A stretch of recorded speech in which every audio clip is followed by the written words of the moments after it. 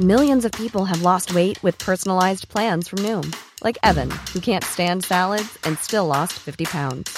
Salads generally for most people are the easy button, right? For me, that wasn't an option. I never really was a salad guy. That's just not who I am. But Noom worked for me. Get your personalized plan today at Noom.com. Real Noom user compensated to provide their story. In 4 weeks, the typical Noom user can expect to lose 1 to 2 pounds per week. Individual results may vary. Hold up. What was that? Boring. No flavor. That was as bad as those leftovers you ate all week. Keke Palmer here, and it's time to say hello to something fresh and guilt-free. Hello Fresh. Jazz up dinner with pecan-crusted chicken or garlic butter shrimp scampi. Now that's music to my mouth. Hello Fresh. Let's get this dinner party started. Discover all the delicious possibilities at hellofresh.com. Welcome to this week's episode of the NERO Show, your home of unfiltered cycling chat. In today's episode, crit bikes. What are they and should you be racing on one? Is Peter Sagan up for a stage? What's happened to Caleb Ewan? And why the hell isn't Demar in that team? It's a Tour de France check. Are the biggest cycling YouTube channels taking the piss with their cheap versus expensive videos? And New York City kit brand forces people to ride in their kits. All right, let's get into it. What is a crit bike, Jesse Coyle? Yep. Quick backstory here, was out at a race over the weekend and a few of the boys were coming up and talking to me about the bikes they were running. That seems to be what a lot of people do at the moment, which is all good.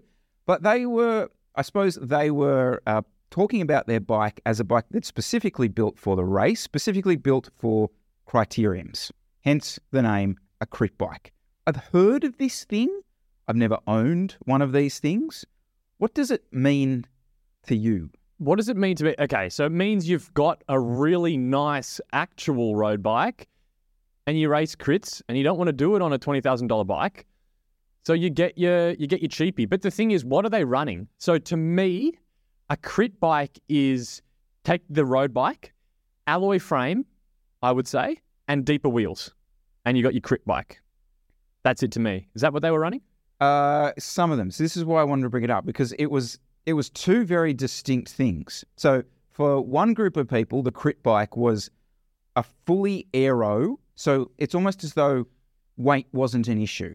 Okay. So big, thick tubing, super aero bikes, like not this particular example, but like the Ribble bike, right, was the crit bike for one of the guys. I spoke to two guys specifically. And the second guy was just like you said, alloy, slam stem. He was kind of telling me that he was running a slightly different geometry on it. Yep. And he was a little bit more in the weeds. So talked a bit about the geometry, like a different bottom bracket position and all that kind of stuff. Now, I will say, I push back a little bit on the money thing. I'm sure that exists. All I'll say is I don't think these guys were sparing too much coin when it comes to... I don't feel like they were saving money in this regard. I think it's predominantly about crashing though. Okay. Because the bike you're saying there, the more aero bike, the speed specific bike, to me that's not a crit bike, that's just an aero focused bike. The crit bike to me is the cheaper bike you run because you don't want to crash your road bike. And you're racing crits, chances are you're going to crash. I mean, I don't know if you've been following any of Tulsa Tough that's been on at the moment, but there's a lot of crashes, not just in the Pro 1-2 field, the elite field, but all the way through the cats. There's plenty of crashes. So if I was racing Tulsa Tough and I had an S-Works SL7, I wouldn't want to race that. And that's where the crit bike comes in. Firstly, just if you crash, you're less worried about it, but also confidence. Confidence is the big one. Crits are scary. You got to go bar to bar into corners. The more confidence you can have, the better you'll race. And that's where the crit bike comes in because you're not worried about crashing it. Yeah, okay. I totally see that in that scenario. I do feel like the majority of our crits are a lot different to Tulsa Tough. Yeah. Like we're talking sort of 20 guys max, whereas we talk about the differences in this sport across the regions and all that sort of stuff. The crits in the US, to me, almost like a different sport to what I experience. Like those car park things where they're all flying around at like 50 miles an hour through every corner and you can't see the front of the race because it's almost at the finish line, is a different sport to me. But just go on. No, I was just going to say that's what just on Tulsa Tough there, that shocked me. It doesn't look they have field size caps because in the elite field, it's huge. There must be eyeballing at least 60, 70 guys in the elite field, which doesn't sound like that much for a road race, but when you cram them on a crit course, it's nuts. So five wide into every corner, and that's spanned across an entire straight. It's crazy. And the style of racing is, I don't want to say predictable, but with a field that size and the field going that fast, there's not much opportunity for the opportunist in that regard. So it's kind of always going to come down to some form of bunch sprint, I suppose, which does then surprise me that so many guys enter. I don't know. Just coming back to the crit bike real quick. Yep. So if you're going to build a crit bike, talk me through it. Give me some specs here. Yeah. I like alloy frame for the... I guess now I think about it, what's the point of an alloy frame for a crit bike? Because if you crash alloy, it is more resistant to braking, but when you dent an alloy tube, you can't repair it. So I'm not sure the longevity of crashing an alloy frame is a big one. Like if you crash in a crit, it's pretty heavy. I mean, if you're a real beginner and it's just bike's going to fall over or something like that, maybe, but for a crash point of view, I don't know. Alloy? And isn't the whole thing with alloy is it's a super harsh ride, or relatively? Yeah. And the crits that we do, there's some crit courses out there. You don't want a harsh ride. Like that's not the ideal solution. Yeah. So you're not. Arguably, there'll be more alloy experts, I'm guessing, in the comments. But from a crash point of view, it's probably not necessarily a tick. And then then you got to deal with the ride of it, which is not as good as a carbon bike. So I would probably just go. To me, crit bike is secondhand marketplace. I'm basically racing on a crit bike. That was where I was headed with this whole chat. It was like, I think you are on a crit bike. The only thing that I would like to change is go fully wireless and one by. Oh, yeah. Fully wireless, one by. Just clean it up. Yeah. Have it absolutely, Although wireless from I think we did chat about this a couple of months ago, but have you seen the price of a wireless SRAM rear derailleur? I mean, no, it's not going to want to crash. It can't be wireless. Oh, okay. Yeah. All right. Okay, that's even worse. Budget's no issue. No, I think just components you're not worried about crashing. Yeah. I wouldn't go wireless. I'd go mechanical. Okay. I reckon I'd go, mechanical, one by, yes, because that's like, if you're one by on a bike, it looks like a crit bike. Just for the looks, I'd go one by on a second-hand frame. No, I'd probably go rival or something like that. Maybe put a red crank on there or something like that. But apart from that, I reckon that place would be pretty nice. One by, big deep dish on there and run it. Yeah, and then you can start getting into things like shorter crank lengths. So shorter crank lengths, obviously usually used by people doing time trials and triathlons to open up the hip angle when you're rocked over, but as well for cornering.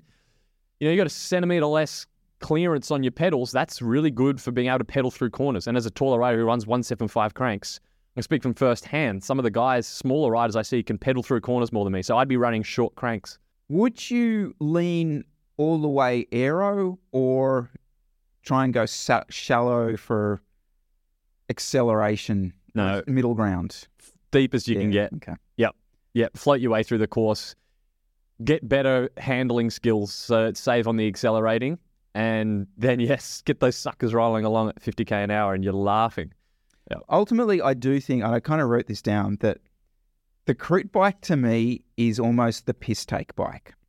Like it's the bike that, okay, you've got your serious road racing bike or whatever it is. And then it's the fun bike. It's the bike where you would potentially like try bits of technology or equipment that is a little bit out there. And you'd probably, and the main reason would be because then you get to turn up to the crit and be like, oh, you're running what? Yeah. Like, I rate that. Yeah, it's fun. Maybe some stickers too. Roadies are so pretentious. They'd probably never touch their SOX frame, but throw some stickers on your crit bike, I reckon. Things like that. Get a wrap. Yeah. The wrap. That's it. Get a bunny hop wrap. That's it. Exactly. What's the perfect crit bike? Let us know down below. Or is it just complete overkill? What do you think? So something that's been really starting to bug me on cycling YouTube at the moment, and it's these big channels just flogging a dead horse with this cheap versus expensive, budget versus blah, blah, blah, recycled content. I'm getting over it. I'm starting to get over it. So let me explain why. Okay, so you had maybe 2 years ago, channels coming up like the two big ones that started it, Trace Velo and China Cycling. Bringing these AliExpress things to life, putting them through their paces, testing them, letting us know what they're about, and basically, essentially building a crowd of fans and enthusiasts from the ground up over years. And then you have these big channels, GCN, culprit, and Francis Cade, another culprit, who seemingly have come in, noticed that there's an audience that want this sort of cheap versus expensive content, and are just pumping it out. I mean, we're talking on weekly videos, cheap versus expensive, and this sort of thing. And it really is starting to irk me. So the main reason why is that they're not adding anything to the discussion.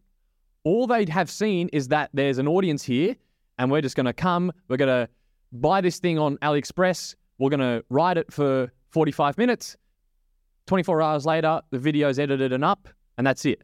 And when that's okay to do for one video, two videos, just out of curiosity. But when you're on your 20th cheap versus expensive video, and you're not actually testing the stuff properly, and you're not actually following up on anything, or giving any really good conclusions to the audience, to me, this just smacks of pandering. You're just basically taking advantage of an audience. But what's wrong with that, Jesse? Like, you've sort of said it yourself, like when I've talked a little bit about like the bike fit videos and all that sort of stuff, and you're like, oh, but it's watchable. It's harmless. Mm-hmm. Don't worry about it. Like, what's the problem here? I don't understand. There's two reasons why I think it's slightly different. The first thing is the repetition of it. Just when you're hammering and hammering and hammering these videos and not adding to the discussion, I hate it. It just irks me. I mean, it's my opinion. People may disagree and may enjoy the videos, but you've got guys like Trace Velo and Joe that have been putting weeks and weeks and weeks of work in to actually contribute to the space, to the cycling YouTube space in this area. And then these big channels come along and here's what they're probably thinking. Oh, here's a potential million-person audience. Cool. All right, let's go buy one of these group sets for $200. We'll go ride them for half an hour. We'll make a video. It'll be clicky thumbnail. We'll get a 10% click-through rate. Bang, 100,000 views, almost no work. And, if they did that once, I wouldn't complain. But when you're on your fucking 15th time doing it, come on, guys. And you would also think the bigger channels, right? These are big channels, should be doing the better work in the space. But it seems like as the channels get bigger, they're just so surface level for clicks. And it's something about that bugs me. I see where you're going with this. The Cade one's interesting because I had a little bit of a look back through some of the stuff that he's done. And before it was Cade Media, he did a video that was 1,000 miles later, the 105 killer, the Sensor Empire Pro 12 speed. Okay. Mm-hmm. It's almost 200. So this was a 1,000 mile review of his experience riding the bike. Went through everything, the shifting, the performance, almost exactly what you've asked for here. Yep. Proper mechanical breakdown of it. And as should have happened, the people loved it. Almost 200,000 views. Yep. Okay. And we'll hopefully continue to get views because it's a damn good piece of content. Compare that to something more recent. We bought a $200 bike, we bought a $400 bike. I can see where you're going with this. It's more fluff type content, isn't it? Yeah. Okay. Because you've got the video where you actually put the work in, which is awesome. Leave that there. You don't need to pump one out every other week that doesn't add anything else. I mean, what is that serving? See, this is the balance with this, though, because that first one I'm talking about is really informative, educational. I would almost say, and maybe this is a discussion for him, I don't know, but like these second ones are they're like almost like challenge videos. Do you know what I mean? Like they're those, we were talked about, like, oh, how far can you ride without your saddle on? It's basically that. Like it's not actually move, and you want something that's moving this this whole movement forward. Yeah, which that sensor one with the follow-up did, but not the 10 subsequent ones which you just did for views. And the other thing that potentially is bugging me personally is that I ride a 7-year-old secondhand frame because I believe in it. I think it's just as good as the new bikes.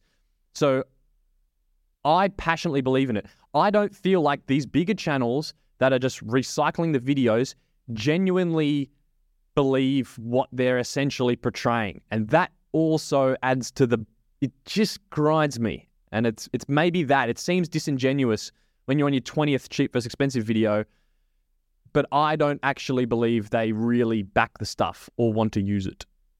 I mean, that's my opinion. But I don't think that's news. Yeah. I mean, I get what you're saying. You're kind of like, Jesse, it's a nothing burger. They're just doing it for content, which would be true. But when it's this cheap, when it's this value, there's something about it that is it just pokes in my brain. That I can't get over. See, the thing that it's interesting you went this route with it, because the thing that triggers me with this stuff is it almost comes back to those comments I made about the Campy thing, how it's like, it's easy to shit on Campy, right? Because there's no pushback. Who cares, right? You're not going to see someone give shit on the new SRAM rival or anything like that. Yep. Okay. And to me, this content is almost now it's like the opposite of that. It's you almost know the reaction's going to be positive. No one's going to drop into the comments on the L2 video and say, this stuff sucks, give me Shimano Dura Ace every day of the week. Like no one's going to do that because everyone knows that's the building momentum is that chat. I think it would be more controversial. In fact, I'm tempted to do it. Like a review of Dura Ace Di2 and say it's fucking amazing and it's worth $2,500. People would shit themselves with, oh, this is overpriced, whatever, could be to lots of people. But I don't know, I just feel like this is easy pickings. You know what?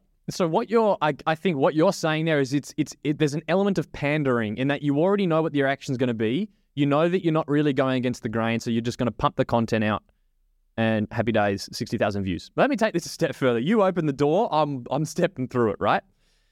Francis Cade in particular, sponsored by Scott, that's fine. But the videos he's doing with this cheap versus expensive, it's let's take a piece of shit Walmart bike that no one's ever going to compare to a Scott and test it for a video. Again, one-off would be fine. But when you're on your 15th version of the video, what would actually take some balls is test a bike that people may actually compare, and that is better value. You know, there's a video that people would actually enjoy. But of course, he's not going to do that because it would go against his sponsor. But when you're just pumping out this, cheap verse thing that's never going to get compared to, it's just another level of what is the point of this? Yeah, okay. So you're saying, you mean you already know the answer to this video before you click it, really? I mean, the Walmart bike is going to be worse. Like, come on. And we're all watching it for probably like a voyeurism type thing. Oh, does it snap in half? Like, what's going to happen here? Yeah. But you're putting this out there as if here I am going against the grain, trying to show value in this cheap bike. Right? That's kind of, to me, when you see those thumbnails and those videos pop up, that's what you're trying to say. But you're not actually doing that because there's no way in hell the bike's going to be in any way comparable. And even if it is, no one's realistically buying a 200-pound Walmart bike anyway. Yeah. So what would be more interesting is, how does a $10,000 Scott Addict compare to a $3,000 Merida? Okay, now we're actually, you'd be getting somewhere, I think. Not that he has to make those videos. Of course, you've got a sponsor. Do not do that video. Why would you?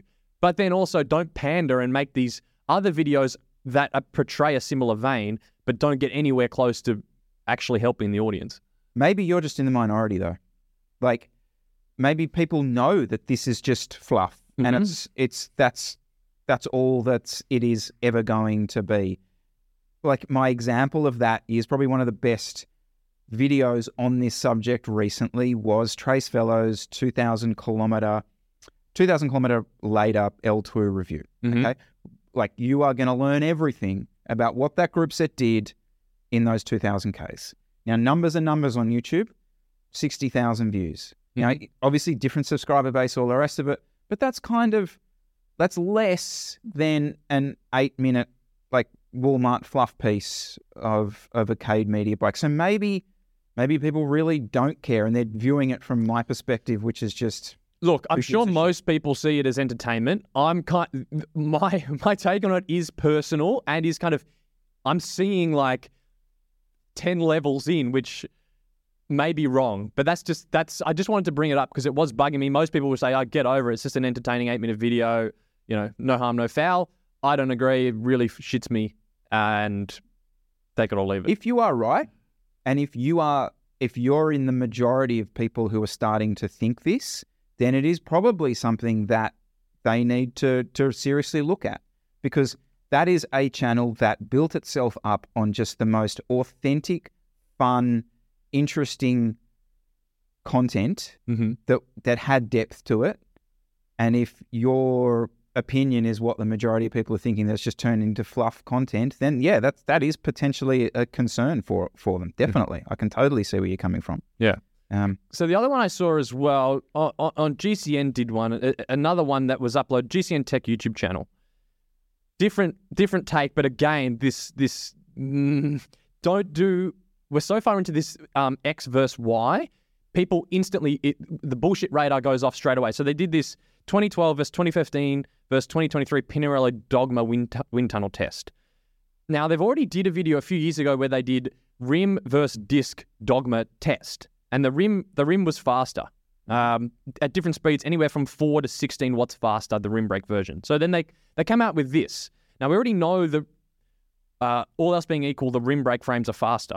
But then they do this test and they say, cool, the 2023 Dogma with disc brakes is faster. And people instantly in the comments, bang, well, the handlebars were 38s, the rest were 40s, and it had a one-piece aero handlebar and stem, which could have been all the gains you're seeing. So even GCN as well, it's like, this is not adding anything now. Like if they put this out 3 or 4 years ago, it would have been interesting. But we're too far down the line now. This one also bugged me. And people, I'm not the only one, people in the comments are straight onto it too. But again, these big channels, they just don't seem to be getting it, in my opinion. I totally hear you, but again, I just come back to, like, I watched that, and I only watched it because I wanted to see that 2016 Dogma that I froth. Like, I couldn't give a shit about the results of that. Like, that's just me. Like, I knew what the results were going to be. They didn't pay any attention to them. So, yeah. Maybe I'm just getting old and grumpy, but it's just this stuff pops up and bubble away. Look, let us know down below. Obviously, we didn't sit on any fences with that one, but what do you think? Like, is churning out the same content over and over, is that going to hurt this movement of Chinese cycling brands, or is it irrelevant? Is it just entertaining? Get over it, Chris and Jesse. We're on the cusp of the Tour de France, so the brain starts ticking over. Any talking points we've got? Theories? What's chat? What's chat? I'll start. I reckon Sagan's up for a stage win. He was in a few races. I did see him sticking his nose in towards the finish, a couple of 4ths and 5ths and that sort of thing. I would not be surprised if he comes out swinging on one of those uphill sort of sprinty things and just tails one up. Who's more likely to win a stage, Peter Sagan or Mark Cavendish? I'd say. Who would you like to see win a stage? No, I'd want to see Sagan win a stage. They're both retiring, aren't they? Yep. So I think Cavendish is more likely because he's been on pretty good form. But I don't really like him. I just prefer Sagan, so I'd want to see Sagan win a stage. Cav seems like a little bit of a crybaby. He's a bit sort of. He has a little temper. He's got a bit of like a short man syndrome. He always has like a bit of a temper tantrum, and I mean he's kind of cool, but he spits the dummy quite a lot. Yeah. That's Cav. That's always been the criticism of Cav. You either loved that or hated that. He wears his heart on his sleeve. Like, his interviews are pretty good. But I can see how you have that opinion of him. That's good. I like the fact you dislike riders. Really, I mean, ultimately, not with a passion. No, if I saw him in the street, I'd have a fanboy moment. But I'm not fully backing him. Yeah, that's good. But I don't like Fabio Jakobsen for some reason. I just don't like him. Okay. Yep. That's Lovely a bloke. See, I rate. He's He's too. Yeah. Whatever. Not spicy enough for you. Yeah. Interesting. Yeah. So I reckon Sagan's up for one. I'd love to see him tower one up. Other rider that doesn't really do it for me is Caleb. Wow. Yeah, I know. It's not very patriotic of me as an Aussie. He did come to Heffron. So he won me over there. See, came to Heffron and I was swooning. I got a photo with him. I thought it was awesome. Love your work, Caleb. But I don't know. Just maybe it's he does have a bit of that cool boy, drives a sports car in Monaco thing, which it's cool, but not really my cup of tea. But when's the last time Caleb won a stage in the Tour? See, just quickly, I like that with my sprinters. You do? I want the full. Yep, I want Ferraris. I want lifestyle. I want the full Chippo experience with my sprinters. I think that's why I don't like Jakobsen, because Jakobsen's very dour and I won the race. Well done me. Whereas Caleb would go and buy a Ferrari. I like that. But to me, and like you, when you turn up at Heffron, I'm like, oh, I love you. Racing wise, here's the thing. My take with Caleb. He's always only one race away from winning. Do you know what I mean? Like, it's really hard to gauge his form from week to week. Like, even before he's had those really good San Remo climbs, he's been getting dropped. And then turns up to San Remo and he's like nose breathing with Pogacar. So I don't know. It wouldn't surprise me if he won one. And if he won one, he could win two. He that's the way I sort of see Caleb. Well, I have a feeling like he gets backed in to win stages quite a bit. But when's the last time he won a stage? A pro race? At the Tour. When he won? 2020. Yeah, okay. Which I almost didn't believe. I was on Pro Cycling Stats going through it. He's crashed out twice, I think. Crashed out. He didn't do it in 2021. He did the Giro. So I think he gets backed to win stages, but he hasn't won one for quite a few years. Arnaud Delis crashed, but I would have loved to see Arnaud Delis get a have a rip. Got stocks in him. So it would have been. Delis is back racing. I would have loved to see him at the Tour. But yeah, I don't reckon Caleb's going to win one. Did you have anything on this Demar thing? Is kind of blowing up. Demar didn't get picked. I love a bit of French spice. Yeah. A bit of French spice to get the Tour, because it's probably the only time we'll be talking about any of the French riders. Look, a bit of infighting there. One of the things, wasn't that big an insight, but even in the Netflix documentary, you kind of got the sense that team just are obsessed with Pinot. Love him, no one seems to hate him, but so they've gone and picked Pinot instead of Demar. Mm-hmm. Demar, who I think is one of the most underrated, genuinely think he's one of the most underrated sprinters in the World Tour, full stop. His actual lead out, that Sinkeldam, Scottson, couple other guys, when they actually put it together, is one of the best lead outs in the world. I don't know. They don't want to win a stage, maybe? Yeah, I kind of think this lead out thing is kind of bullshit. They're just like, oh, well, we can't send 4 guys as a lead out, so we're not going to send a sprinter. I'm like, just toss him in there. Half the guys are coasting on wheels anyway. And usually when they get the lead out lined up, 8 out of 10 times, whoever's leading out goes way too early and their sprinter's left in the wind and someone comes from 6 wheels back and wins anyway. I just can't see why they wouldn't take him. Give him maybe one guy to help him position and just let him do his thing. Chances are, he's a good shot to win one. Yeah, well, the controversy isn't around the practicality of it. The controversy is around that Godou hates him and the two of them don't like each other. Uh-huh. That's the thing undertoning this. Like, there was that WhatsApp group thing that went public, which I don't know was ever actually ratified, but it was basically Godou saying, I'm not getting in the elevator with that bloke. Okay. And then he left the conversation. It was full like Ben Simmons at the Brooklyn Nets. There's a reference that will mean nothing to you situation. But that's the backstory to it, is the two of them don't like each other. Get him in there. Get the Netflix cameras in there. And all of a sudden we have a bloody good show. But I don't know. That's not seemingly going to happen. Demar then, like his season, I hope he goes and wins the French national champs or something. I really do feel for the bloke. Mm. Actually, a lot of the nationals are this weekend. I know Belgium nationals are this weekend. We should have asked Lantern about that. Yeah. That's about what in particular regarding. Yeah, I think the financial stuff around the nationals is kind of interesting, like what it's worth to ride. Because I've heard a lot with the national stuff. It's one of those situations where there is a little bit of collusion, some inter-team collusion going on. Yeah. Money moving around the place. Because it's big bonus money, especially in a cycling mad country. So if you were doing some, I'm going to get 100k euros if I win this thing, I'll siphon some off and Question, wouldn't be surprised. If you win the World Championships and you're the national champion, should you get a special World Champs jersey with some reference to you being the current national champion, or should the person who came second at that national Fuck no. race? No, don't even go there. Old school. No, you're not giving the second place the jersey just because there's a world champ. No chance. Hand-me-downs. They could do a little, like when you're the ex-national champion, they do the flag on the sleeve, the colours. They could do that on the world champs kit. That'd be nice, but who cares if you're the national champ, if you're the world champ? I mean...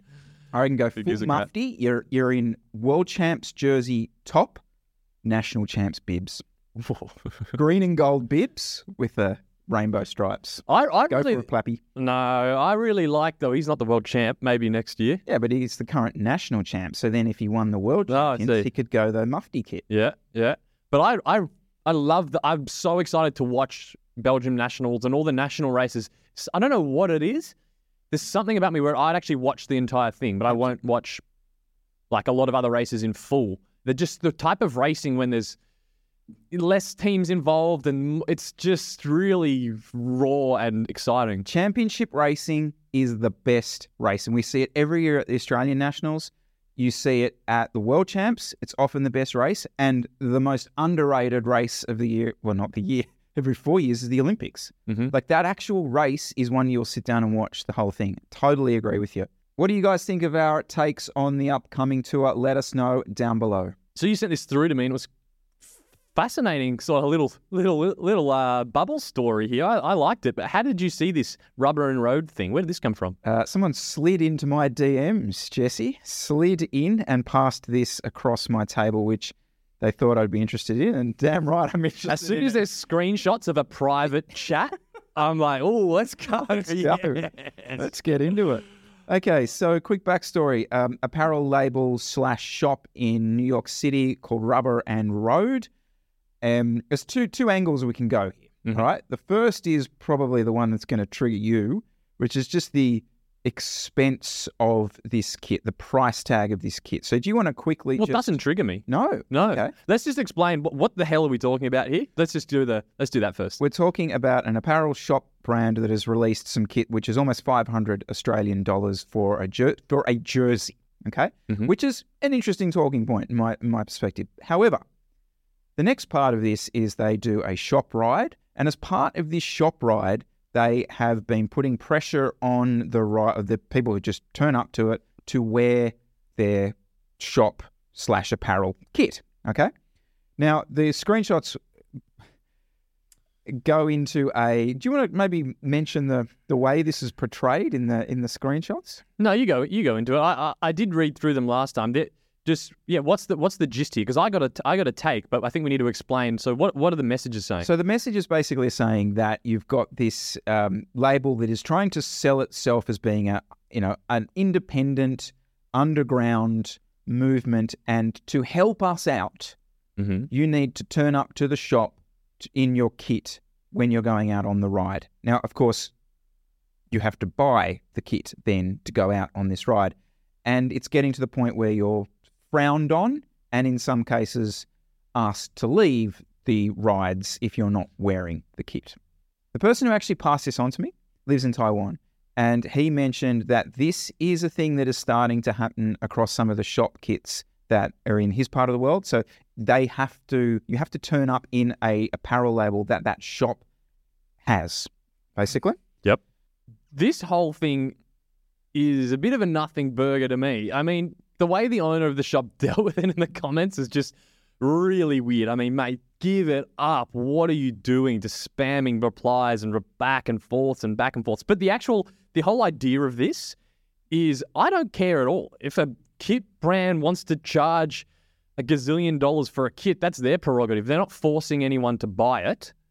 And if they want to run a private ride and invite people to their private shop and force people to buy their kit if they want to be involved in that, that's also their prerogative. The only thing I would say is if they're kind of inviting people, sort of getting them in the door by saying, we'd love for you to come on this ride, it's free and this and that, and then be doing sales tactics to get them to buy the kit, that stinks. But if it's, this thing in Taiwan where these shops are openly saying, come on the ride, you need to be in the kit because we want to look cool. I mean, not really my vibe, but, whatever. Is this a problem? I find this interesting because, you're the first person to whinge and complain about this super, super high expenses of bikes that are ultimately bringing up the prices of mid-range bikes and all that kind of stuff. And that's sort of my pushback with this. If you're going to start sort of charging $500 for a jersey at the top end, ultimately, does that mean that middle range start coming up? So my answer is no. I mean, you've still got brands offering cheap. NERO Pro, you can still buy a nice looking, decent quality kit for cheap. I mean, I haven't seen that happen. The reason why it bugs me with the bikes is I have seen that happen. So personally, I don't see this as just a nothing.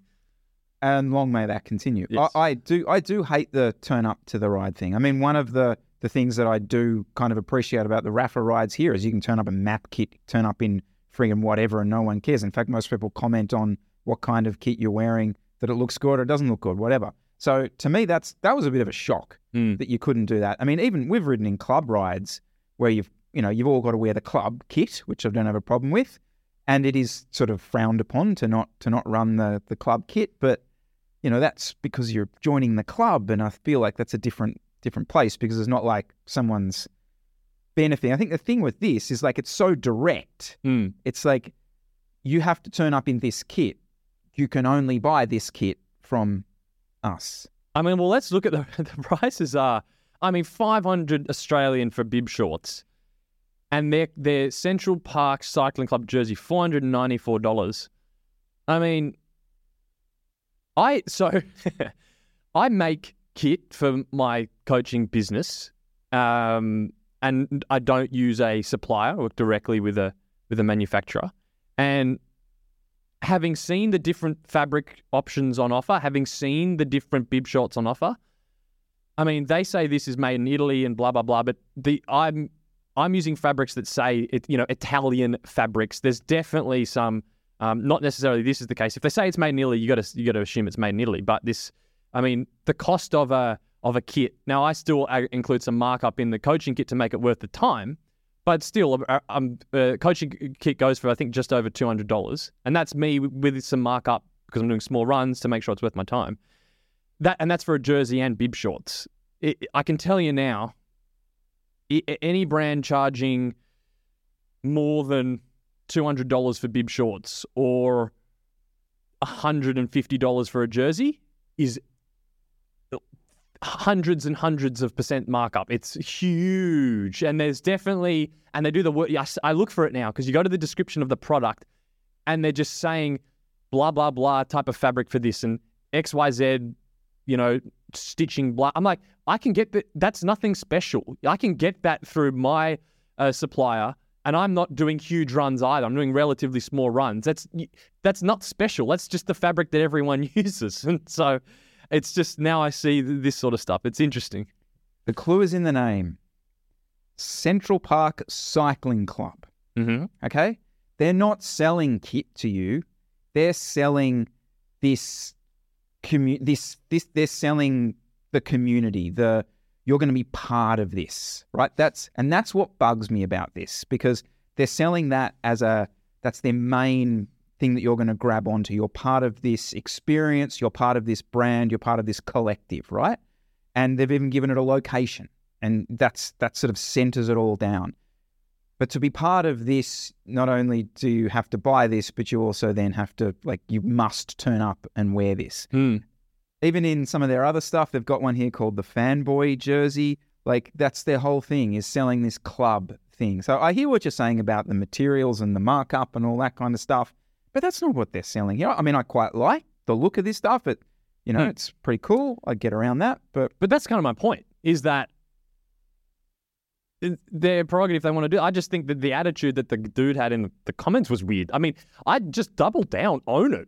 Like, one sentence reply: we're a private club. Buy the kit or don't come. Like, if you want to be cool and edgy, like, at least just be open about it. I think that people would have a bit more respect. I think they also said that because I was wondering where you got that from, so I searched for it on Thing, and there was a Reddit thread where the same people were also saying that that Rafa ripped off their designs because of this black and white jersey here, this Impact jersey, black and white, and people were saying you can't. It's a white jersey with black text. You know, it's not ripping off. It's like the most basic design that's been used for decades. So I don't know. Whoever runs this Rubber and Road thing is definitely a little bit of a weirdo. However, we're more than welcome to test some of your kit and then sell it online, seemingly. What do you guys think? Turning up to shop rides and being forced to wear the kit of the apparel that they sell? Sorry, hold on. Oh. It's also, you go onto the site and it says at the top, due to our handmade production. Every fucking kit is handmade. How do you think the jerseys get stitched together? By someone sitting there stitching them together. Even this is like portraying something that it's not, due to our handmade production. Like, yeah, so's a $30 jersey from wherever the hell. That's how jerseys are made. We could do a whole show on marketing bios. That's yeah. I want just, can we go back to the shop rides thing? Yeah. Because when I moved from rowing to cycling, and I didn't know jack shit about anything road cycling related. It was a shop ride that I kind of followed, was the Wheelhouse, did this Wheelhouse Mondays shop ride, and Naz and stuff did it. And I didn't know these people. I think I must have just seen them on Instagram. And that sort of shop ride was kind of the cool thing. But I didn't know how I would go on it. They all rode in the Wheelhouse kit. And now they promoted it and like put photos up of it. So maybe I could have just showed up out of the blue and gone along. But yeah, no, that definitely exists in Sydney. But that's why I'm really glad clubs exist, because that's the awesome thing about clubs is you just rock up and you can do the rides. And if you like them, order the kit and no expense, no barriers. The shop ride is a far bigger thing in the US. Is it? It's a really big thing. Yeah, because you don't really have the clubs as much. They're certainly not as big, but the shops, pretty much every shop runs a shop ride, and they will all have their. I mean, Rubber Soul, the guys in Fresno that I go into a lot, they have their kit, and it's not, whatever. It's you turn up with it or you don't turn up with it, but yeah, the shop ride is, like you said, it's pretty much most people's first experience, and it's their community, really, their cycling community. Is that good or bad? There's always this, maybe it's just me, but I find it way more inviting to rock up to a club ride where they've got the ride details posted on their website. And to me, it feels a bit more inviting. The shop rides always feel a little bit awkward for me. It's like, I don't shop at this shop. Is it okay to rock up? Or is that just me? I think that's probably fair. I don't know how I see what you're saying, like how really affiliated to the shop it is. It's almost like, so we have a couple of big rides that happen in Sydney. But these rides just start at a shop. So I remember Bike Bug in Sydney used to do one from North Sydney. It was called the Bike Bug Saturday rides, and it went out to Macars and Kuna Bay and all that kind of stuff. And it was everyone. Like, it was almost like the Kalutzi of the North. Sorry to get very Sydney specific, but it was. But it was always called the Bike Bug ride. And I wonder whether, like with a lot of these shop rides, they just almost like, it's like heritage. Yeah. They just have kept the name, if that makes sense. I'd be really intimidated to go to a ride like that. But I wouldn't be intimidated to rock up to a Centennial Park Wednesday morning ride. It's just something about the club. I just really like the club culture in Sydney in particular. So I find it way more inviting. It's unique. It is very unique. And I think we briefly touched it when we're talking about best cities in Australia to ride, and it is the best for that. Like, it really is. Adelaide, we big upped Adelaide, but it doesn't have this. It just certainly doesn't have this. Yeah. So let us know, actually, guys, shop rides, club rides, like what is the difference? Is there a difference in mentality, a difference, and are they as open? Are they problematic? Is that a problem to force people to buy your kit to go on a shop ride? I don't know. I don't have a problem with it. Let's see. So a mate of mine asked me a question during the week, and he's getting his bike built. So he's got the frame, group set, all the rest of it. He's got it built. Yep. And he was asking me where he should get it done, but also like what kind of price he should be sort of expected to pay. And what I think is interesting here is this was a steel frame bike, mechanical, external cabled, rim braked. Yep. So I would almost argue the basic of the basic in terms of a shop build. Mm-hmm. He was charged the same amount, from what I can gather. It's a flat rate, a bike build. What? Okay. Yep. Then Hold on. someone bringing in a Scott foil, full integration, the full Di2, hydraulic brakes, all the rest of it, tubeless setup, etc., etc. Uh-huh. Is that fair? No, that's totally wrong. Okay. That's totally wrong. I have seen on some bike shops' websites, they'll do bike build service and they'll charge a flat rate. But it's never made sense to me because it should just be time rate. And I know a lot of shops do, workshop a cost per hour, labor charge might be like 140 Aussie an hour or something like that. I would expect it to be more charged based on that as opposed to a flat rate or a quote. Or take your bike in and they can give you a quote for what they expect it to. So that's what I got him to go. He was quoted over the phone just a flat rate because he just asked, and then I said, when you take it in, say this is the type of build that we're looking at, and how long is it going to take, and can we go on an hourly basis as opposed to, because he was basically getting like, what was it price wise? What? It was like $500. Yeah, so that seems like a lot. Yeah, it was, which is kind of your half day. Seemingly in the mechanic world. So I can't. That's a lot of money for a bike mechanic, especially for a rim brake. I mean, I could build that bike. It's like the lowest of low skilled. It's not like building a hydraulic triathlon bike that needs to be, super dialed. So quick update on that. He did go in and he got quoted an hour and a half build, and the price has come down to $200.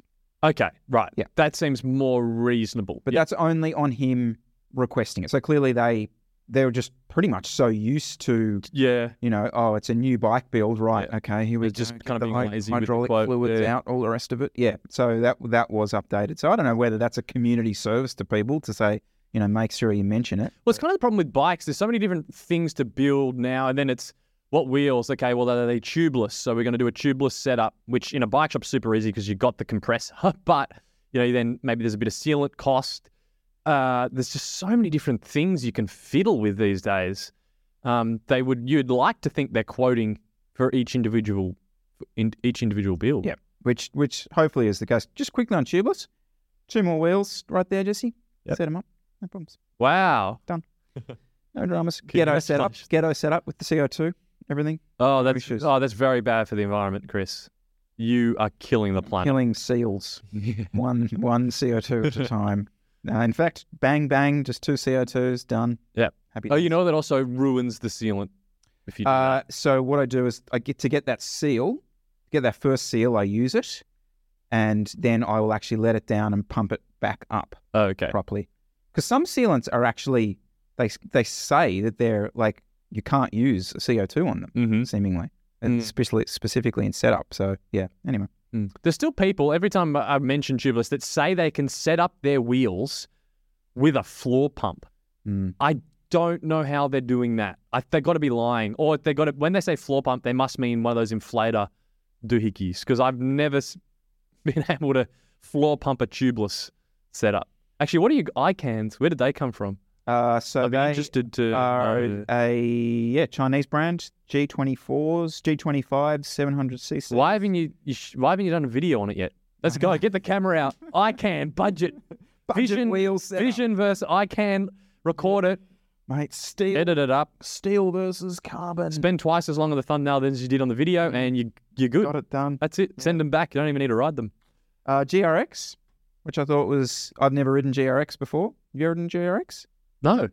Brakes are These are sick. amazing. They look cool, the hoods. Why aren't we all just using GRX hoods? Yeah. The braking is beautiful, like so even. Like it's interesting. So that's comparing GRX to Di2, like 12-speed is whatever, completely different. But the shifting, you can definitely feel that little bit of delay. In fact, quite a delay, I will say. Like there is if that was a road group set, you'd be like, oh, okay, Right. interesting. Okay. But those levers and the braking, my God, beautiful, absolute sex. If you were building a bike for Batman, it would have those levers. Mm-hmm. They look sick. I'd love to run them on the road bike too. The only thing that I want to have a look at is, so the front chain rings are 4632, I think. Mm-hmm. So I've got the two chain rings. I would like to potentially put a 5036 on there. Mm-hmm. Anyone let me know down below. I'm not sure whether you can run that bigger chainring on a GRX front derailleur. But like for what that's going to do, that would be kind of ideal for me. Yeah. Interesting. So I've got 40 mil wheels on there. Probably could get 42s if I wanted on there. But yeah, running a pretty... they're the receptors, not So the what are you ramblers. using this thing for? Are you actually going to ride gravel? Well, that's the plan. Where are you going to go? No, okay. The plan is to eventually do Dirty Warney at the end of the year. Oh, yeah. So I would like to do Oh, that's a proper race. It's a proper race. Oh, shit. Yeah. So here's You're so screwed. But here's the problem, right? Fitness, no problems. I'll train that. But I've got to somehow train the gravel stuff, Yeah. right? And this is my issue with the gravel stuff, is for me to go train that. You mean the skill of it? The skill of it. Yeah, okay. I've got to go ride some gravel days. Yeah. Ride some gravel days, which means putting my bike in the car, Mm-hmm. driving an hour plus, doing my gravel riding, putting bike in car, coming back home. Like, we don't do that. And that's always been my gripe with any of these events. Like, Lanson made a really good comment about the gravel events when we were talking about it. And he said, like, the reason you do these events is you can use your equipment that you've got, your gravel equipment that you've got, which is dead right. But for all the other days of the year, I'm like, when do I use this? How do I start to prepare this? I don't know. And you're going to need some skill, because those boys, you're hooking along down descents and gravel. I mean, I'd be dropped in 2 seconds. So it's going to be interesting one. Do you have any? Are you going to do videos on it? Yeah. I'm curious. How is Chris Miller going to prepare for one of the biggest gravel races in Australia? You'll have to put some. You'll have to bop her up. You're too skinny. Look at you. You're gonna have to put some muscle on, boy. Come on. I'm in the gym. Yeah, I'm in the gym. Yeah. I'm not that bad. You I'm not that bad. You're light years ahead of me. We did that ride down south that time where I had to get the taxi home because I got flat. But you weren't running the right equipment either. You had like 38 mil tires, and there's a big difference when you get into the 40s. It does make it. Oh, I could be on I'm a granny. I could be on a mountain bike and I'd be useless on those descents. Yeah, that's probably because but Warney's not that bad relatively, because it's not that hilly. This race, the Australian Gravel Nationals are on this weekend at Devil's Cardigan, down in Tassie in Derby, and they're doing proper gravel descents.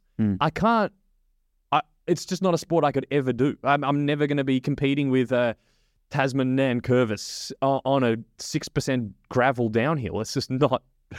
Does that frustrate you? Because you against Tasman at the elite road nats, you're probably relatively evenly matched. Maybe you're better than him.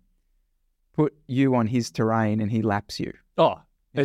It's I wouldn't even show up. It's just pointless because I'd hit the first downhill, and so I don't know if I'd ever be able to. I mean, I could get good at it if I tried, but I'm just not. My balls aren't that big. So the other interesting thing with that bike is, wasn't built for me, but what he's done is, it looks like a road bike, right? Don't you think? But what it is, it's a really long wheelbase. So in a sense, it should be good for a hopeless person like me. Yeah. When the better you get at this stuff, the more kind of tighter you can bring the wheelbase in. But it should be pretty flowy and pretty relaxed. So just on the gravel racing thing as well, because racing this weekend, Sam Hill's doing gravel nationals. And no offense to Sammy, but he's probably similar boat to me going down these descents. And I just go, how is he going to, what's the point of racing if you can't rip a dirt descent? I mean, that's okay. If you're doing, that's the gravel thing. I guess if you're doing it from an enthusiast point of view, you just noodle your way down. Maybe you hop off and do what I would do and just sort of walk the technical bits. But if you're doing a gravel race, even if you're super fit like Sam is, you're going to struggle. But he may have got a lot better. I mean, he lives in Tamworth, which is a regional part of New South Wales. You can go out and ride this stuff every day. And if you do that, you get better. Yeah. That's the fact. I feel that this is a situation where, for people living in metro areas, it's not relevant. As I said before, the reality of my weekend is not going to involve me putting that bike on the car. And then I've got to find mates to ride gravel with. You're not bloody going to do it. And then the mates that do have gravel, ride gravel with, they've got to be my ability. And that's probably not that good. So the guys that I do know that do it, they're going to be way better than me. They're not going to invite me. And I don't want to be on their trip because otherwise I'm the guy, fucking Millis. You don't want to be that guy. So I feel like I'm now where do I fit into this equation? Yeah. And the gravel, and my last little bit about this, the gravel around where we live, it's very shaly, very rocky, sandy. It's not your Californian, Los Angeles canyons. It's not that. Maybe that's why I'm so scarred, because even that ride we did, are you doing a fire trail downhill with rocks? And I did that ride. How is anyone racing down this? But clearly that's not the gravel that everyone has to be ride. fair, that got pretty gnarly. Okay. That got cross-country mountain biking. Right, okay. Yeah, that was probably beyond both their abilities, to be honest, which wouldn't be hard. Yeah. But no, I'll keep you updated. I will do a video on that bike, Sean's bike builder in Brisbane. It's not his full-time job. He just builds a couple of bikes every year, that's probably another chat, actually. That's the state of building a frame in Australia. Not many people, there's 2 people who make it their full-time job. The rest are doing it in their backyard after work. So shout to Sean. Cool. But you know how we're talking about wheel builders and frame builders being of an interesting Oh, they're all nuts, aren't they? Is he similar? Is he? He's all right. All I'll say is he's a very good frame builder, which means okay. Yep. That's what kind of want though. If you're rocking and buying a custom wheel set or a custom frame, you want some dude who's just been in his garage too long and he's gone off the rails and spent way too much time on the internet. That's what you want. That's where you know you're getting a good product. I don't want someone that's got their head screwed on. Just please don't take that the wrong way, Sean. You're a top bloke, and everyone who's met you knows that. But yeah, it's a pretty common trait. All right, guys, I reckon we wrap it up here for this week. JC, thank you very much for your time. Thank you. And make sure to share this show on, subscribe to the channel, check out Jesse's videos, and we'll see you real soon. See you next time.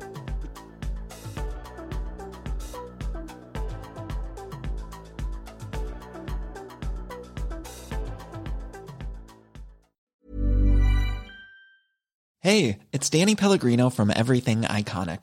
Ready to upgrade your style game without blowing your budget? Check out Quince. They've got all the good stuff, shirts and polos, activewear, and fine leather goods, all at 50 to 80% less than other high-end brands. And the best part? They're all about safe, ethical, and responsible manufacturing.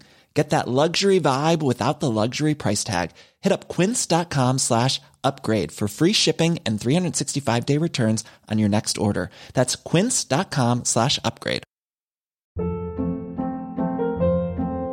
Hold up. What was that? Boring. No flavor. That was as bad as those leftovers you ate all week. Keke Palmer here. And it's time to say hello to something fresh and guilt-free. Hello Fresh. Jazz up dinner with pecan-crusted chicken or garlic butter shrimp scampi. Now that's music to my mouth. Hello Fresh. Let's get this dinner party started. Discover all the delicious possibilities at HelloFresh.com.